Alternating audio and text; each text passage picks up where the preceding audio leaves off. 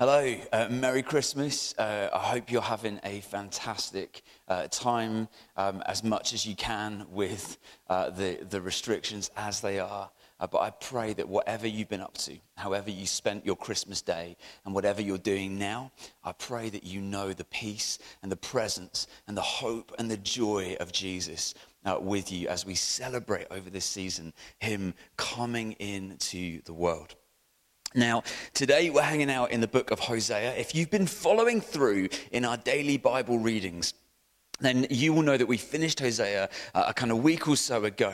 But we don't want to skip out any book of the Bible. We want to make sure that there's a preach on it, at least one on each book. So we're going to do this one on Hosea.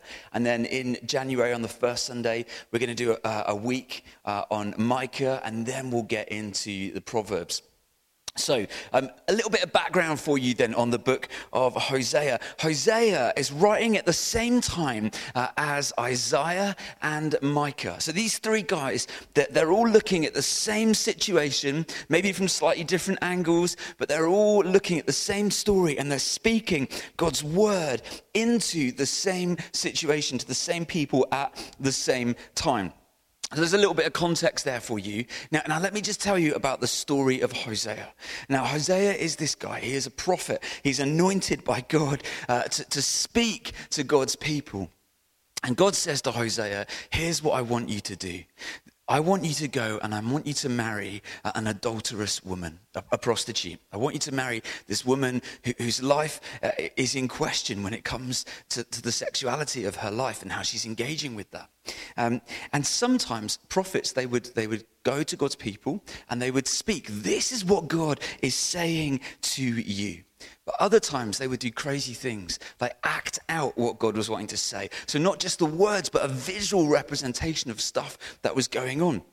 You see it with some of the other prophets. Some of them did these crazy things like spending time walking around the city naked, exposing themselves, like Israel was exposed by her sin, and doing all kinds of other crazy things as well.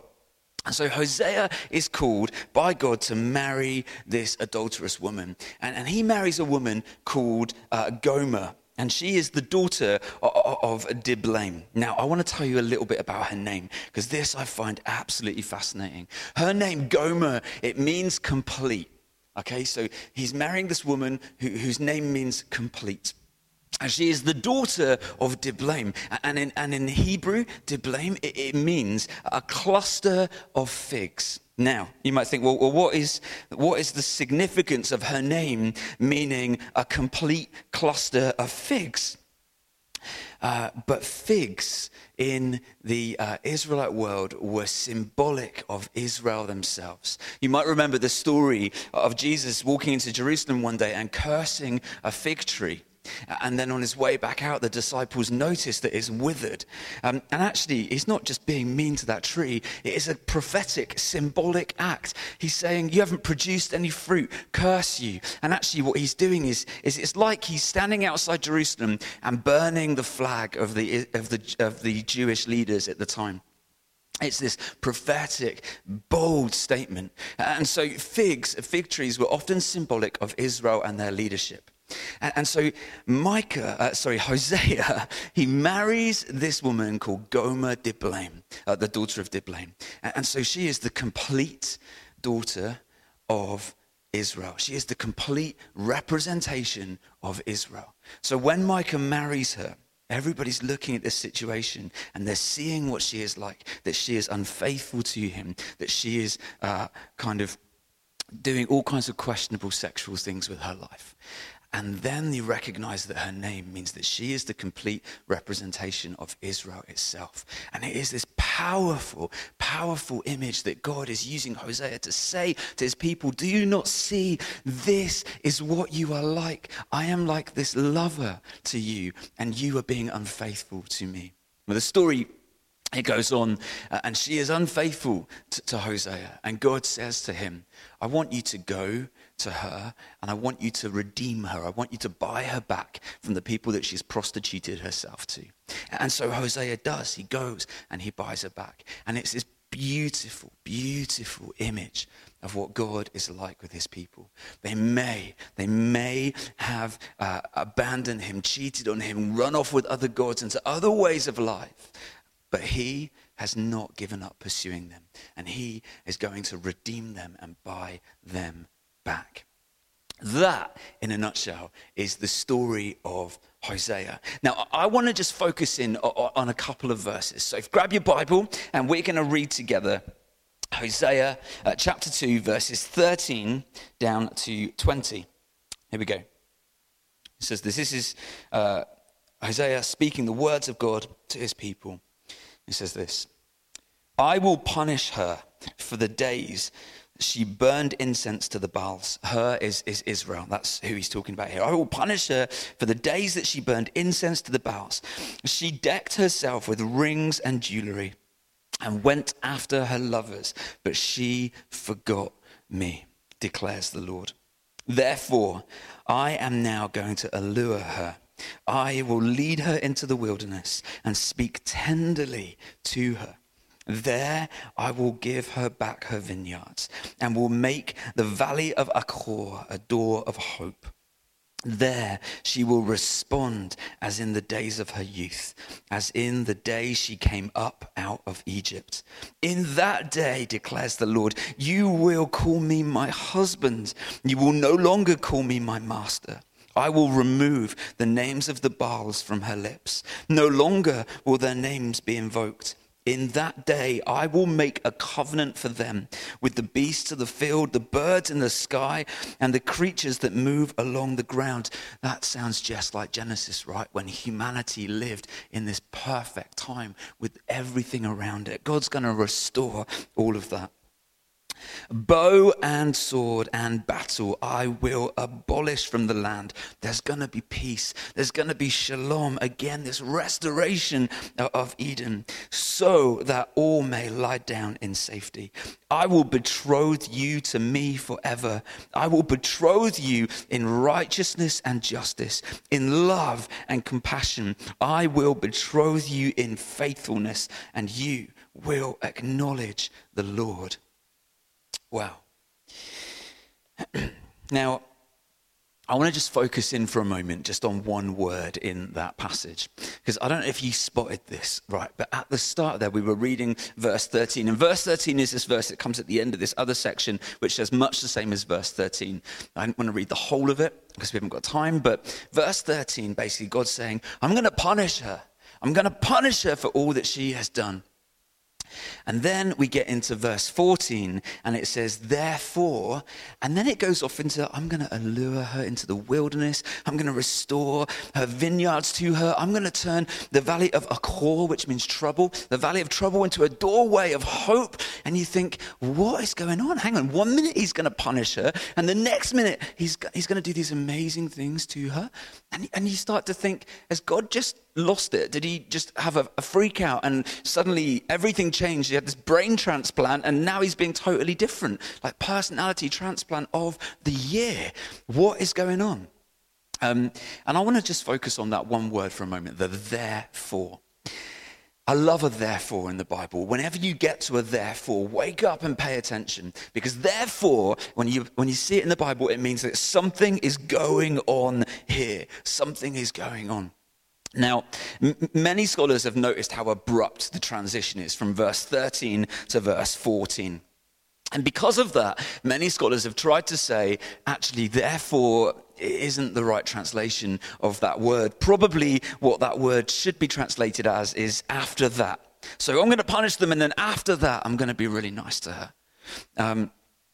Or it should be translated as something like nevertheless. I'm going to do this, but nevertheless, eventually this is what will happen.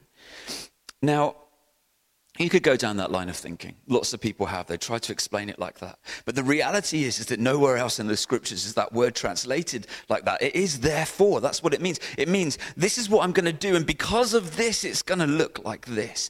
This is intrinsically linked to this. This is happening, therefore, that is what it will look like. It's going to be like this. And what I want to say to you today is this, that there is clearly a connection between verse 13 and verse 14 to 20. There's definitely something going on there. And the therefore connects the two. It connects God's judgment and his mercy. They are intrinsically linked, his judgment and his mercy. You cannot separate the two of them. This therefore word, it binds them together. So, you might be thinking, well, how, Matt? Like, how on earth does it bind them together? What on earth is that about? Let me just take you to a couple of other verses in the Bible. So, Psalm 103, verse 10, there's this incredible verse, and it says this, that he does not treat us as our sins deserve. He does not treat us as our sins deserve. How do you know what something is deserving of? Well, you need to judge the situation first, right? And then out of the judgment, out of the kind of this is what's going on here, then you can decide what happens. That's what a judge is all about. A judge is about analyzing all the information and making a judgment on what has happened. When you've done something, you get your day in court and the judge listens to what has happened, all sides, the for and against. And then they go, okay, I've heard everything and I judge that this is what happened. Now, this is what will happen because of that. And that's what's partly going on here. God's judging the situation. But guess what? He is a God who does not treat us as our sins deserve. In Isaiah 55, verse 8, we've read this so much recently. But his thoughts are not our thoughts, and his ways are not our ways. They are high above. He doesn't do things the way that we do. We instantly read stuff and we go, boom, judgment. And we think it's all going to be terrible. But actually God goes, yeah, I'm judging that. Therefore, look what I'm going to do. Look what I am going to do. In Psalm 9, we read about God who is seated on his throne to bring judgment. And in the same breath, we read about the God who is a refuge for those in need, for the oppressed. It's all connected. It's all one of the same thing, his judgment and his mercy. For those who hope in him, for those who trust in him, for those who hide in him, his judgment is his mercy. They are one of the same thing. How are they one of the same thing? Well, let's read through verses 14 to 20 and just pick out a few things that might help us understand. So one of the first things that God says is that he's going to allure her. And the word in the Hebrew is porthor. And quite literally, it means to open wide. The root word of porthor means to open wide. Now, it can be translated as allure. It can be translated as deceive. It can be translated as to enlarge or to entice or to flatter. You start to get this image building up of what this word means. And so maybe a better way of translating that verse 14, where it says, therefore, I'm now going to allure her. I will lead her into the wilderness. It might be to say this, like God is saying, I'm going to open wide the way for her into the wilderness. Now, I don't know about you, but as soon as I hear those words, I start thinking about the language of the Exodus. I'm going to open wide a way into the wilderness. What did God do with them in the Exodus? He parted the Red Sea. He opened wide the way for them to go into the wilderness. And what did he do with them in the wilderness? Well, the wilderness was where he shaped them and he grew them and he taught them how to be his people. And if you jump to Hosea chapter 11, I love this chapter. But as you read through this chapter, it says this, God speaking, he says, when Israel was a child, I loved him. And out of Egypt, I called my son. But the more they were called, the more they went away from me. They sacrificed to the Baals and they burned incense to images. It was I who taught Ephraim to walk, taking them by the arms, but they did not realize it. It was I who healed them. I led them with cords of human kindness, with ties of love. To them, I was like one who lifts a little child to the cheek, and I bent down to feed them. Like you see that what was going on in the wilderness as God called them out was God teaching them to be his children. And he was walking with them, teaching them to walk, holding them near, nourishing them. Israel had become like Egypt. And God had got them out of Egypt once before. And now he was getting them out of Egypt again. Only the place he was getting them out of was Israel, because Israel had become the new Egypt. They'd gone off after all kinds of other gods. And so he was going to open wide the way for them to go into the wilderness, back into the place where he could teach them how to be his people again. And sure enough, in 722 BC, the Israelites, they got carried off by the Assyrians. And if you go Google a map of where Israel was and where Assyria was, the journey is just this massive journey through the wilderness. That's the journey they got taken on. Okay, so the first thing we see is that God's judgment, I'm going to deal with this, he says. I'm going to part the sea and I'm going to set them free. I'm going to open wide a way and lead them into the wilderness where I can teach them how to be all that they could be again. It goes on, he says that he's going to speak tenderly to her. Well, if you jump to the book of Ezekiel, there you see Ezekiel, who's this other prophet. And he's given a scroll, and he's told, eat the scroll. What's on the scroll? The words of God. He's going to speak to him. Eat the scroll. And he eats the scroll, and he says, it tasted sweet as honey on my lips. God spoke tenderly to Ezekiel. Do you know where Ezekiel was? In captivity. In captivity. And God spoke tenderly to him there. It goes on, and he says here that I'll give her back her vineyards. If you jump to Jeremiah 29 verses 4 and 6, you'll read there that God's saying, hey, yeah, I'm taking you into captivity, but when you are there, marry, have children, work, plant vineyards, live, be alive. And so God's saying, yeah, I'm carrying you out of Israel into somewhere else. But in that place, I'm going to provide for you. In that place, you're going to be alive. I'm going to plant vineyards for you. And he goes on and says about the valley of Achor will become the door of hope. Well, the word Achor, it literally means trouble. And God's saying, isn't he, like in the valley of trouble, well, a valley is like one of the lowest places. Not up on the mountaintop, in the pit. In the pit of trouble, I'm going to turn that into a door of hope. In that very place, you will find me. You will find life and hope and peace and joy. I'm going to turn the pit of trouble into a door of hope. If you go down to verse 17, God says, I will remove the names of the bows. He says, I'm going to remove this stuff. All the stuff that's wrong, I'm going to remove it. All the trouble, I'm going to remove it. All the sin, I'm going to remove it. It is there in captivity as they're carried off that God can deal with the root of the problem. It's there that the root of the problem can be seen. It's there that God can deal with the root of the problem. And what was the problem? Okay, so to get to the problem, let's jump to the last verse that we read, verse 20. It says here, I will betroth you in faithfulness, and you will acknowledge the Lord. As we're reading through these passages, you start to notice that they hadn't been acknowledging God. They've been acknowledging the Baals, other gods, other ways of living, not the way of Yahweh. And God says, you haven't acknowledged me. And this is the root of the problem.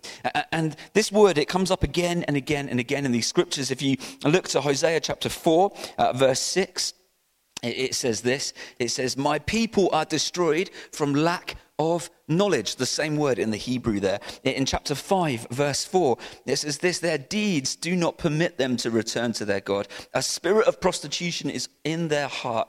They do not acknowledge the Lord. And the Hebrew word for acknowledge is the word yada, yada.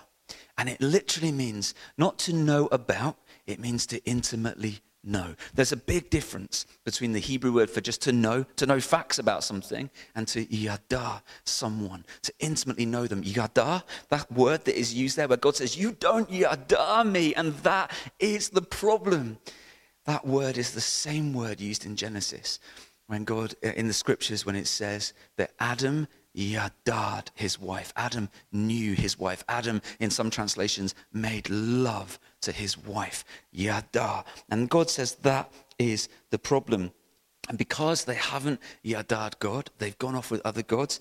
It says this in chapter 4, verse 7, the more priests there were, and you think that should be a good thing, right? The more priests there were, the more they could worship, the more they could draw near to God. Priests should have been a good thing, but it says, the more priests there were, the more they sinned against me. They exchanged their glorious God for something disgraceful.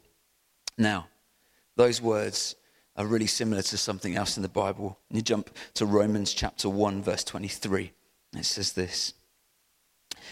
Verse 22. Although they claimed to be wise, they became fools and exchanged the glory of the immortal God for images made to look like mortal human beings and birds and animals and reptiles.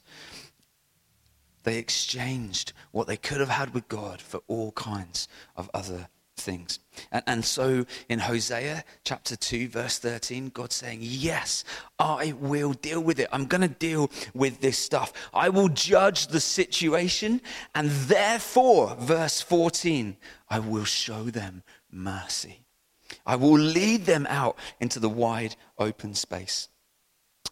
Romans starts in the same way. The book of Romans, it starts by saying, here's the judgment on the situation. Everything's gone to pot. Even though God can be seen in the world, people have chosen to turn against him and to exchange him for other things. But as the book of Romans goes on, it gets so exciting, and it talks about Jesus. And it starts off with this judgment and says, and here's God's judgment. He's going to send Jesus. He's going to show mercy. He's going to create a way to go into the wide open space. We talked in the carol service about how the name of Jesus, Yeshua, it literally means Yahweh, God saves.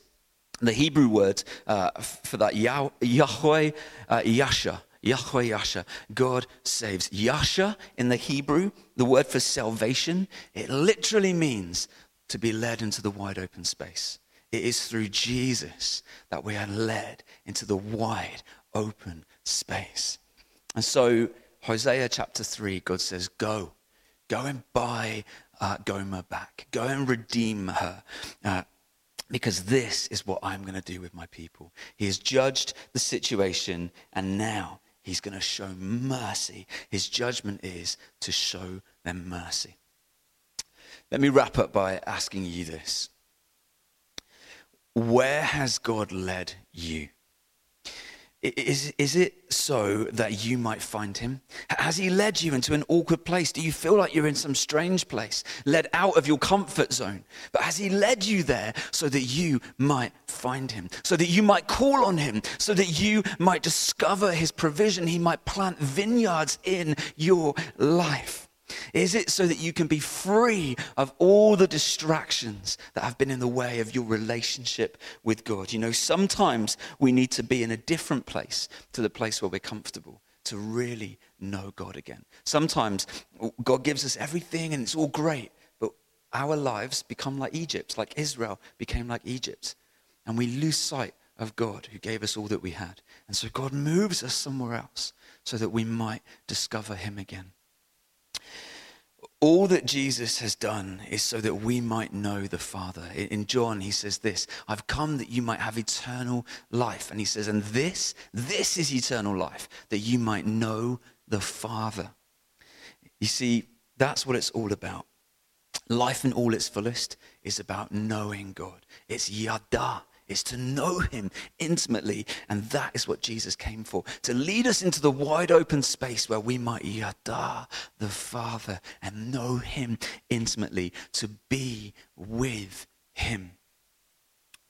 You know, we're having to socially distance from one another, but one thing we don't have to do is socially distance from our God.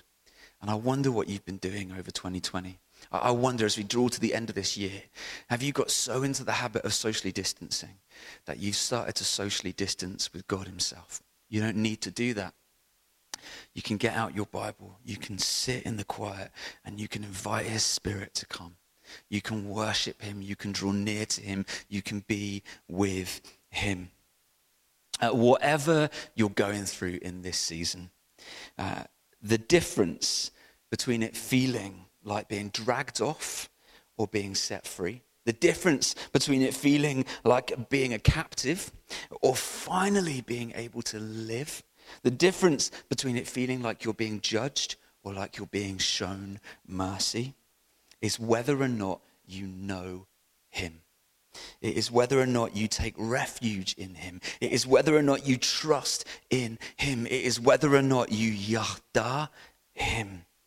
And so I want to wrap up this year by saying this to you. Be with him. That is what changes everything. His presence is what changes everything. His presence is what leads to his provision. Maybe you've been caught up in all kinds of things, but there's an invite as we end 2020 and step into 2021 to be